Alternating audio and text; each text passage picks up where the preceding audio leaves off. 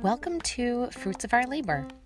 On this very special episode, we are having a moment for mothers and motherhood, a moment for each other and sisterhood, ultimately a moment for creating that safe space for vulnerable conversations, the kind of heart-to-hearts that, at least for the two of us, is lifeblood.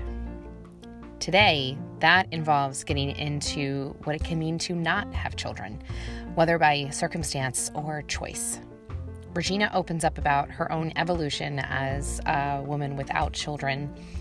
We both cry, but the good kind of cry, the kind of cry that comes from being loved and seen and valued, not in spite of, but because of your vulnerability. These are tears of connection, not loss. It's two streams teeming with life meeting at a river, not two storm clouds. You know I love a good metaphor.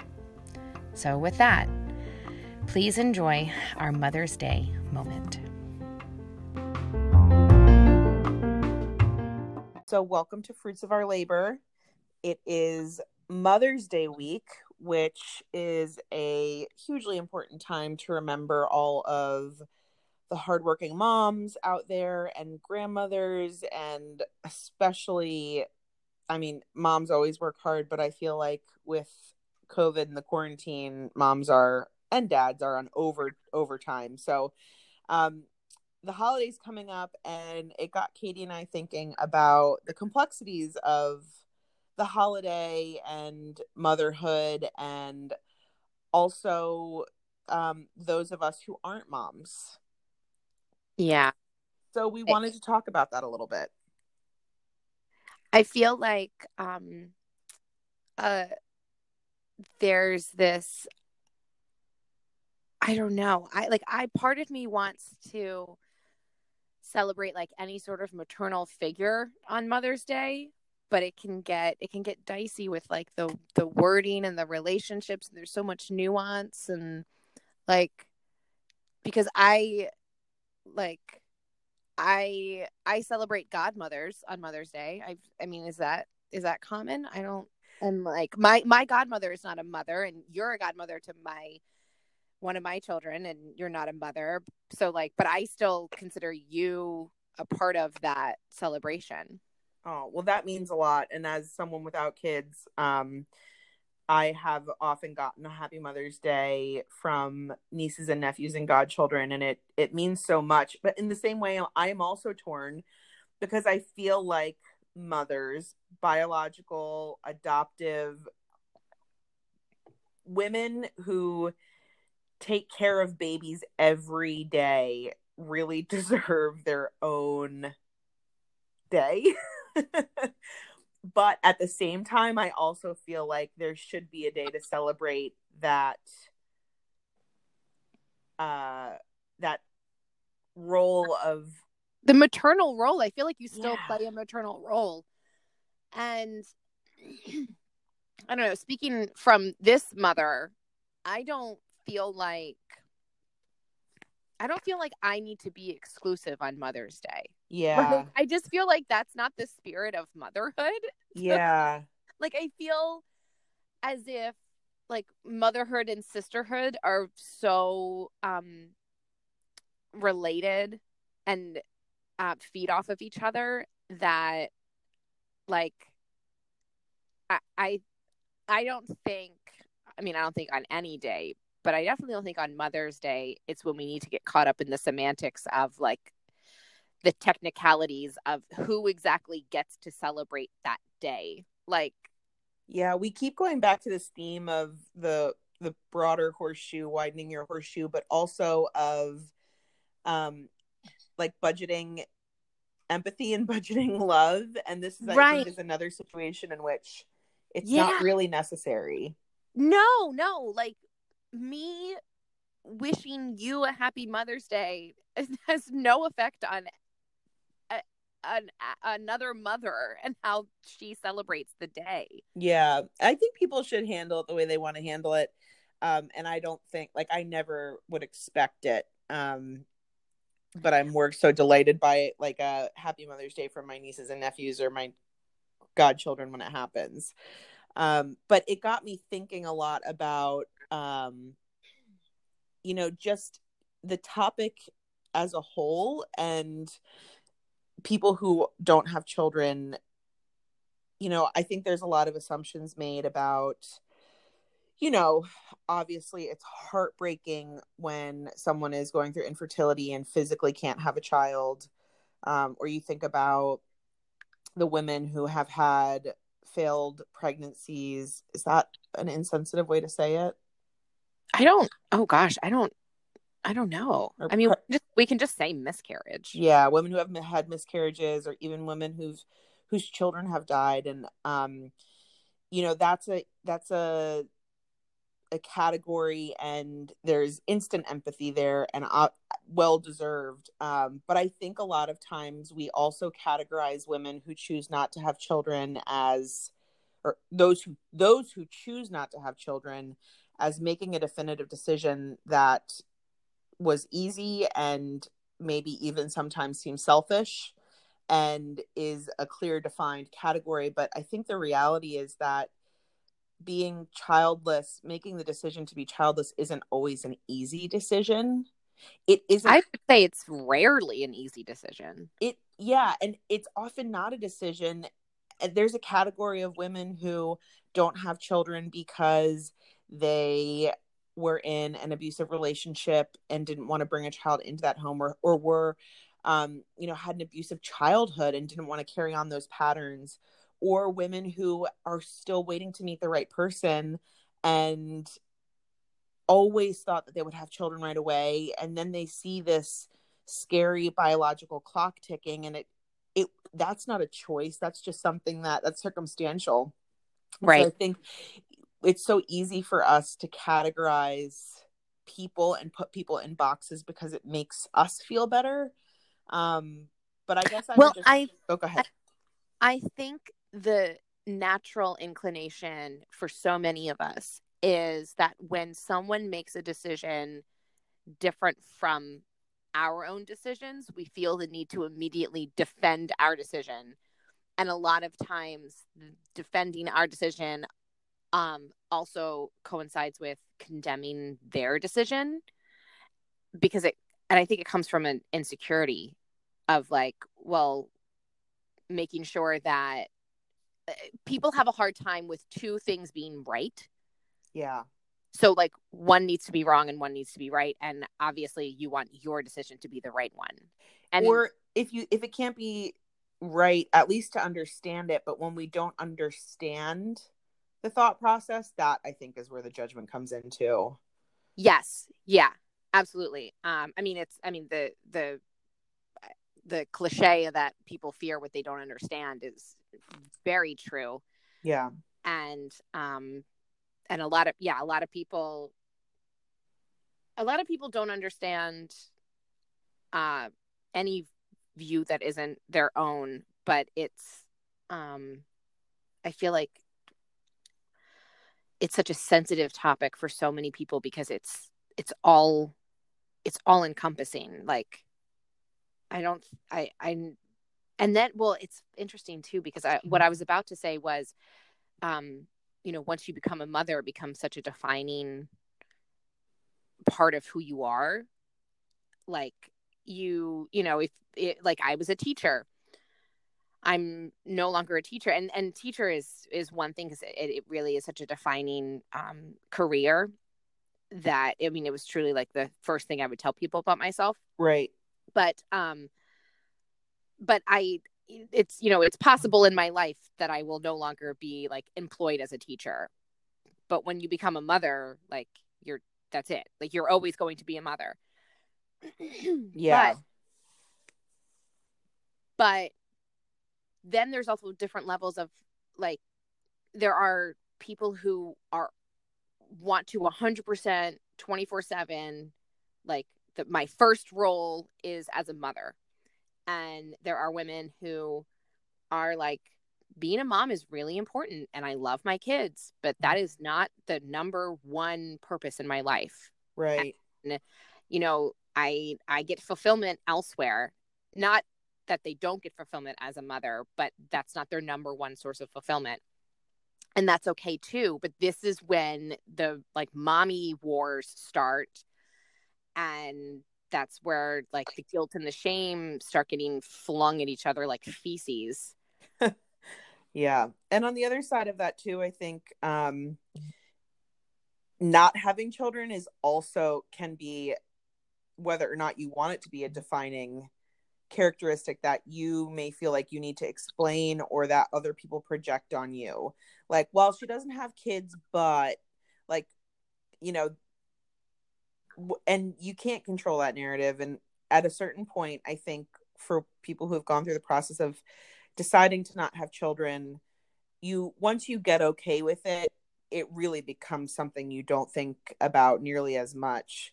But it's also an evolution. Like me 5 years ago, I'll admit, during the beginning of this decision-making process for Jay and it was really hard for me. Like I remember really actually struggling around this time of year because I was going through a bit of a grief process. And now, I mean, it's not on my radar, but I think when we look at the women in our lives, or really any human being is going through an evolution and a process, like understanding hopefully. What's that? I said hopefully. Yeah. Hopefully we're all evolving. Yeah, everyone is going through a process with this stuff. So it's not, oh, there's Aunt so-and-so and she has no kids and she's always sad at Mother's Day. Like there's development and growth. And I don't think it's the type of thing, this particular topic, that we should be prying too much about with people in our lives unless there's a really close, trusted relationship there. But hopefully, you know, it's something that can be talked about and discussed over time. Yeah. And it's tricky because like you don't, well, I shouldn't say my inclination is to make it like a safe space. Like, of course, you know, to talk to me and, you know, I'm not going to judge your decision-making process or whatever, or judge your situation, because my inclination is to like discuss taboo topics so that they're not taboo, and that but in a safe space, because I would rather that than it be like, oh, she doesn't have kids. Well, you know, are they struggling to have kids or and it comes from me. I don't think for not unfortunately not for everyone. I think for most of us, I tend to try to give people the benefit of the doubt. For most, I think it comes from a place of like of trying to empathize and be like, okay, like is it a decision that they made, or is it like, are they struggling, like just to want to know the full picture with the best intentions. It may be, but I also think it could be just wanting to understand so you can put people in a box. Yeah. And I'm not saying no, you as a right. mom do that. I think we all do that about things that we don't understand. Yeah. I think, I guess we're probably all inclined to just try to categorize everything in the world. Mm-hmm. And there's, I mean, between people and food and whatever. So it's probably just like a basic human instinct to want to make sense of everything. And I do think there are those true feelings of empathy towards wanting to have an open space and like be able to create dialogue so that people can talk about what they want to talk about. I do think that also exists. I don't think they're mutually exclusive. Right. But it's hard to toe that line without seeming like you just want to pry. Yeah. Well, and it's kind of like that thing with new, like, pregnant women. Like, would you ever, like, you as someone who's been pregnant 4 times, would you ever walk up to a pregnant woman and touch their stomach without their permission? Like, where are the boundaries? See, it's so funny because it never bothered me. And I wouldn't do it. Definitely not to a stranger. Because it's still personal space. Like I still don't know that person. But, yeah. But again, that's a decision or an action that you take based on the relationship. And I think it's the same thing with conversation and questions. Like you have to be in the right, you have to be in a trusted relationship where you know that the gesture is going to be accepted to go up and touch a pregnant woman's stomach. Right. Exactly. Yeah. And I also have to, and I'm in general, I think I can struggle with this sometimes when I'm like, well, it doesn't bother me. Like, I know that they're just excited. And it truly, I can't think of a situation where like a stranger came up and touched my belly and I was off put by it. But I obviously, of course, I understand someone being like, well, some random lady at the grocery store just started rubbing my belly and I never met her before. Like, I get in theory, that's ridiculous. Yeah. Like, no, you shouldn't do that. But me personally, it honestly never bothered me because I just knew that like they were excited and I was excited. And then we had like, it was almost like I loved the connection. Like, yeah. because usually it was another mother and whether they, were still raising babies or had already raised their babies and they were, a grandmother's age or whatever. And I just really enjoyed that connection. See, that's interesting though. Why I guess it's just the nature of motherhood, but like why does it feel better when it's another mother? Because there's that shared experience, I guess. Yeah, because it is, and I would say if a stranger was rubbing my belly, it tended to be an older woman. I a lot of times it wouldn't be someone who I would have considered my age. But I think it's kind of like it was almost like I was experiencing a motherly touch on me. And then it was comforting. It was like, oh, I've been there, I've done that. And it was, and it's so exciting that I can't keep my hands from touching a stranger's belly. Like that's how excited they are. This is a really interesting parallel conversation though, because in the same way, I would welcome the question about not having children from a woman who also didn't have children incredibly faster than I would from someone who did. Oh, of course. Of course. Yeah. Because the assumption there, and I would say in most cases a correct assumption, is that you're not going to get judged by this woman because this woman has probably experienced all of the same questions and struggles and battles that you have. So you're going to relate to her. She's not asking you so that she can size you up and decide whether you're a selfish human or not. Yeah. And like all decisions in life, I think it's so interesting to think about the way that the decision impacts you and your feelings about it and potentially like your partner's feelings about it, but then also the way that it will affect the other people in your life. So for me, one of the things that was really surprising to me about deciding not to have children was I thought a lot about my family. Like I was so worried that they were going to be, I don't know, upset or disappointed or, disapproving. And I was a little worried about my own parents being upset about not having more grandchildren, but I mean, my parents couldn't have been kinder about it. And luckily there's a lot of grandkids in our family. So there's plenty of kids and love and all of that stuff. But I thought about, my siblings and my husband's family and my grandmother. And then on the personal side of it, I also, even more so than I struggled with, what does it mean that I'm not going to be a mom? I more so thought about like, what does it mean that I'm not going to be a grandmother one day? Yeah. And that was almost harder, maybe because the mom concept was already so upfront and in my face. But we've been talking a lot about our grandmas lately, and with Mother's Day, and with my grandmother in particular, because she's an amazing woman and just beat COVID-19. But I thought to my future self of like, okay, I'm 65 or 70 years old, and my peers said all of my girlfriends are having grandchildren. Like, is that when this is going to be really hard? Like, what happens then? Well, and I wonder, because I would think the task of being a mother is, of course,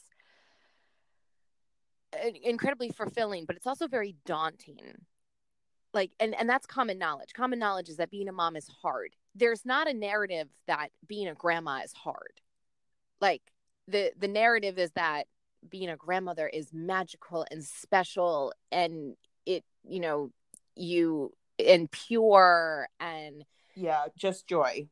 Exactly. And so that's kind of like I feel like the common narrative is like, being a grandma is the reward for putting up with all the shit that you did when you were a mother. Like, then you get to be a grandma.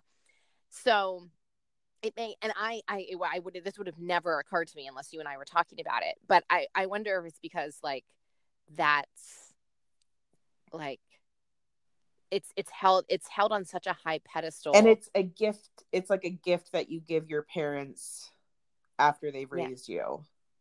Right. And it's also there. I mean, there's something poetic about like the way someone who's coming into their life, a child, can relate to someone who's, I don't want to say nearing the end, because I hope that none of the current grandparents in the world are anywhere near the end, even yours at 94. Yeah. But it's like the ages in between, like the age that you and I are now, like we're in the thick of it, and like we're in the trenches. Like, we're trying to figure out how to do everything and how to be the best fill in the blank at all times, and how to juggle it all. And the kids, they don't care yet. Like, they don't have any of those struggles, hopefully. Yeah. And that's how it should be. So they have such a pure existence of just living to, go outside and try to find as many green leaves as you can. And the grandparents have gotten out of the trenches. Like, they've already done all that deep, not that they can't continue to evolve as a human, because I hope that never ends, but they have hopefully gotten to a point in their life where they're more comfortable with their priorities, and their stress level is less, because they've just done it for longer. Like, they know what to worry about and what not to. And so the bond, they have time. Exactly. And so the bond that can be had between a grandparent and a grandchild is just so different and so valuable. Yeah. But, I think more than the pressure of not giving my parents that gift, for me, when it came to that grandmother realization, it was more so like, I cherish my memories as a kid with my grandmother so much that it was sad to me to think that I wouldn't give that to someone. Well, do you have anyone in your life who plays like a maternal grandmother role who doesn't have kids? There is someone, yeah. So I guess my point is, because I mean, I do as well. And I think my point is that not having biological grandchildren doesn't determine whether you will or will not have that role. Yeah, that's a really good point. I talked to my sister Becky about this, because she and her family, she has 4 kids as well, and they've moved around a lot because of work. And somehow in each of the cities that they've landed in, she has made these friends who are like around my mom's age or a little bit older. Some of them have had children, some haven't, and it's usually through work, because she's a teacher too.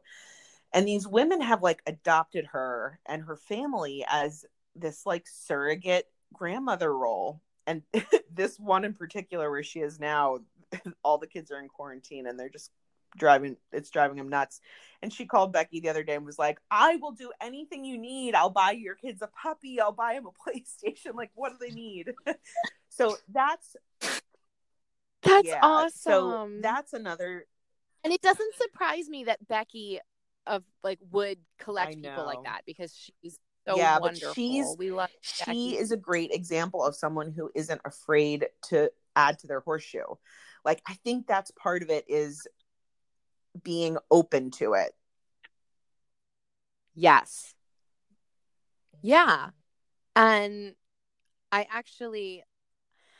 have to find it. I can't remember which Instagram account it was. It was either like Upworthy or like Humans of New York. It was one of those like where most of the times they post like these like just human interest, and especially right now a lot of positive stories. But there was this one written by the woman was probably our age now, maybe a bit younger, and she and her family moved into a neighborhood when she was like small, like 5, and she was an only child, and the next door neighbors were like her grandparents' age, but her grandparents lived, across the country. Like, she didn't have much of a relationship with them because she could never see them, and she went over and she would spend time with them. Her mom would work a lot and her dad was gone a lot for work, and so she spent a lot of time with this older couple. And she marched over one day and said how she wanted them to adopt her as grandparents. And not like adopt her as in like take me away from my home. Like, she specifically wanted like a grandparent. Right. And I think like they were so excited that they typed up a certificate, and like, oh my God, I'm gonna get teary-eyed thinking about it. But the woman eventually passed away, and her husband, I think written in the obituary, sorry, I was gonna say eulogy, in the obituary was that like they included, I think her name was Katie, actually. She is survived by her husband and her granddaughter, Katie. Wow. I know. It was so sweet. So I feel like it's a matter of, like you said, if you have that horseshoe perspective, like, you will adopt grandchildren. Yeah. 100%. God, what does it mean when you cry on a podcast? I don't know, but I like legit have tears coming out of my do? eyeballs right now. Yes.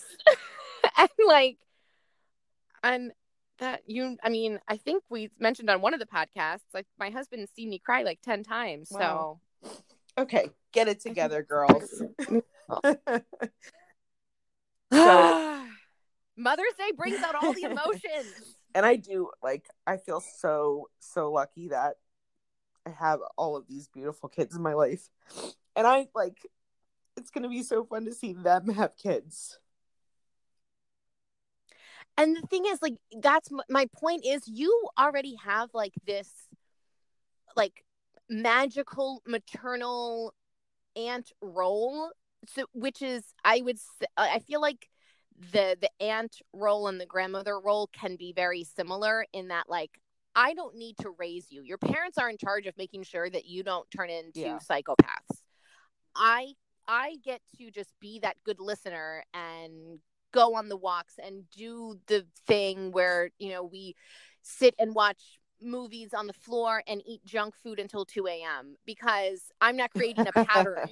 Like, I can do those things. It's special because you're coming to your Aunt Regina's house, and then you can go home and go back to your regularly scheduled programs. Totally. So I have so much faith that, God, my kids better have that. Well, and I always threaten my nieces and nephews. I'm like, which one of you is going to take care of Uncle Jay and I when we're old? Yes, that's what I mean. Like, and you are so good about fostering the relationship with your nieces and nephews. Thanks. Like, you don't just show up at the birthday party once a year. Like you're really invested, and it's so meaningful, whether they realize it now or not. And so I there's no doubt in my mind that you will be surrounded by grandchildren when you are a grandma's age. I think too, for women who don't have the big family that I have, or for those who are in a new place or are single, like I think there's also, and I definitely don't think it's easy, but I think that it's nice to know or to take comfort in the fact that you can build those relationships and they don't need to be biological. Yes. My mom always will she hasn't actually reminded me yet. She's slacking here because we're like a week away from Mother's Day. And she has yet to text me to remind me to send my godmother a card. And I need to make sure, now that we're having this conversation, I need to make sure I remember to send some love to my Aunt Eileen. Well, this has been a really good chat. Thanks for making me cry. Ditto. Actually, I have a nice thing to end on, unless there's anything else you wanted to share.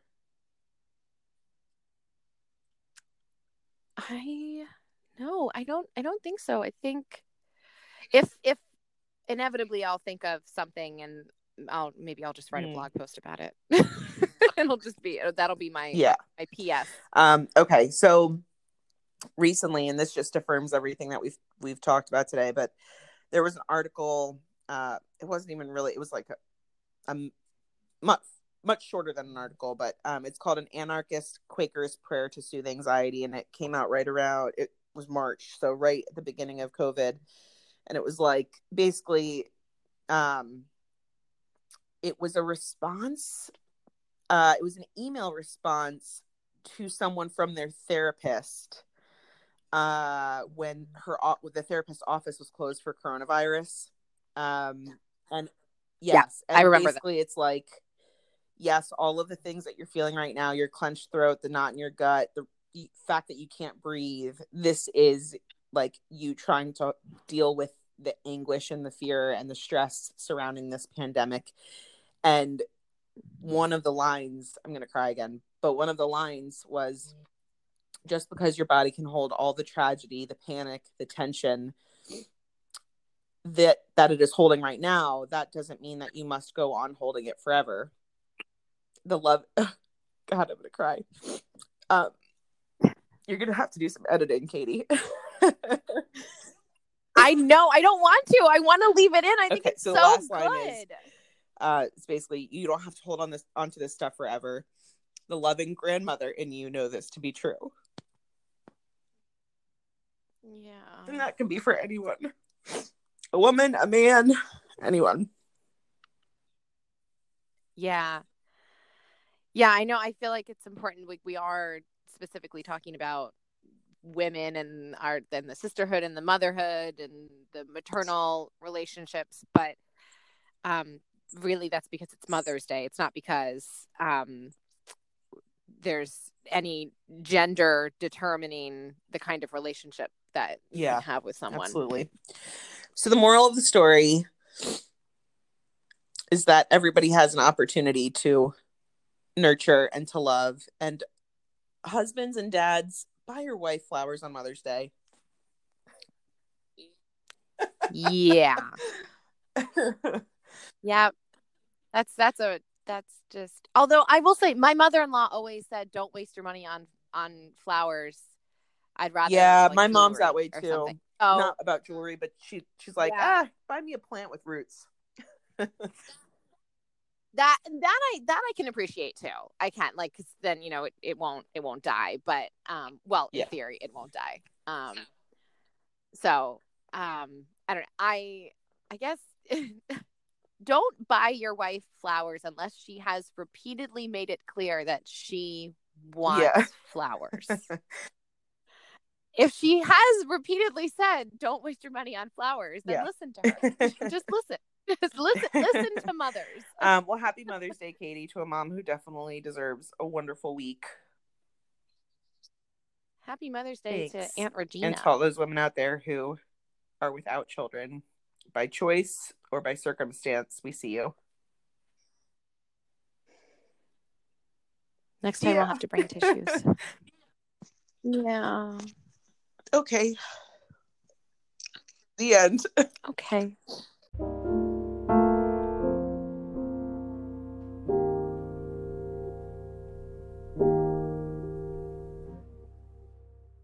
Thanks for listening, even during the tears. We hope this chat resonated with some of you and are grateful for your feedback on our conversation.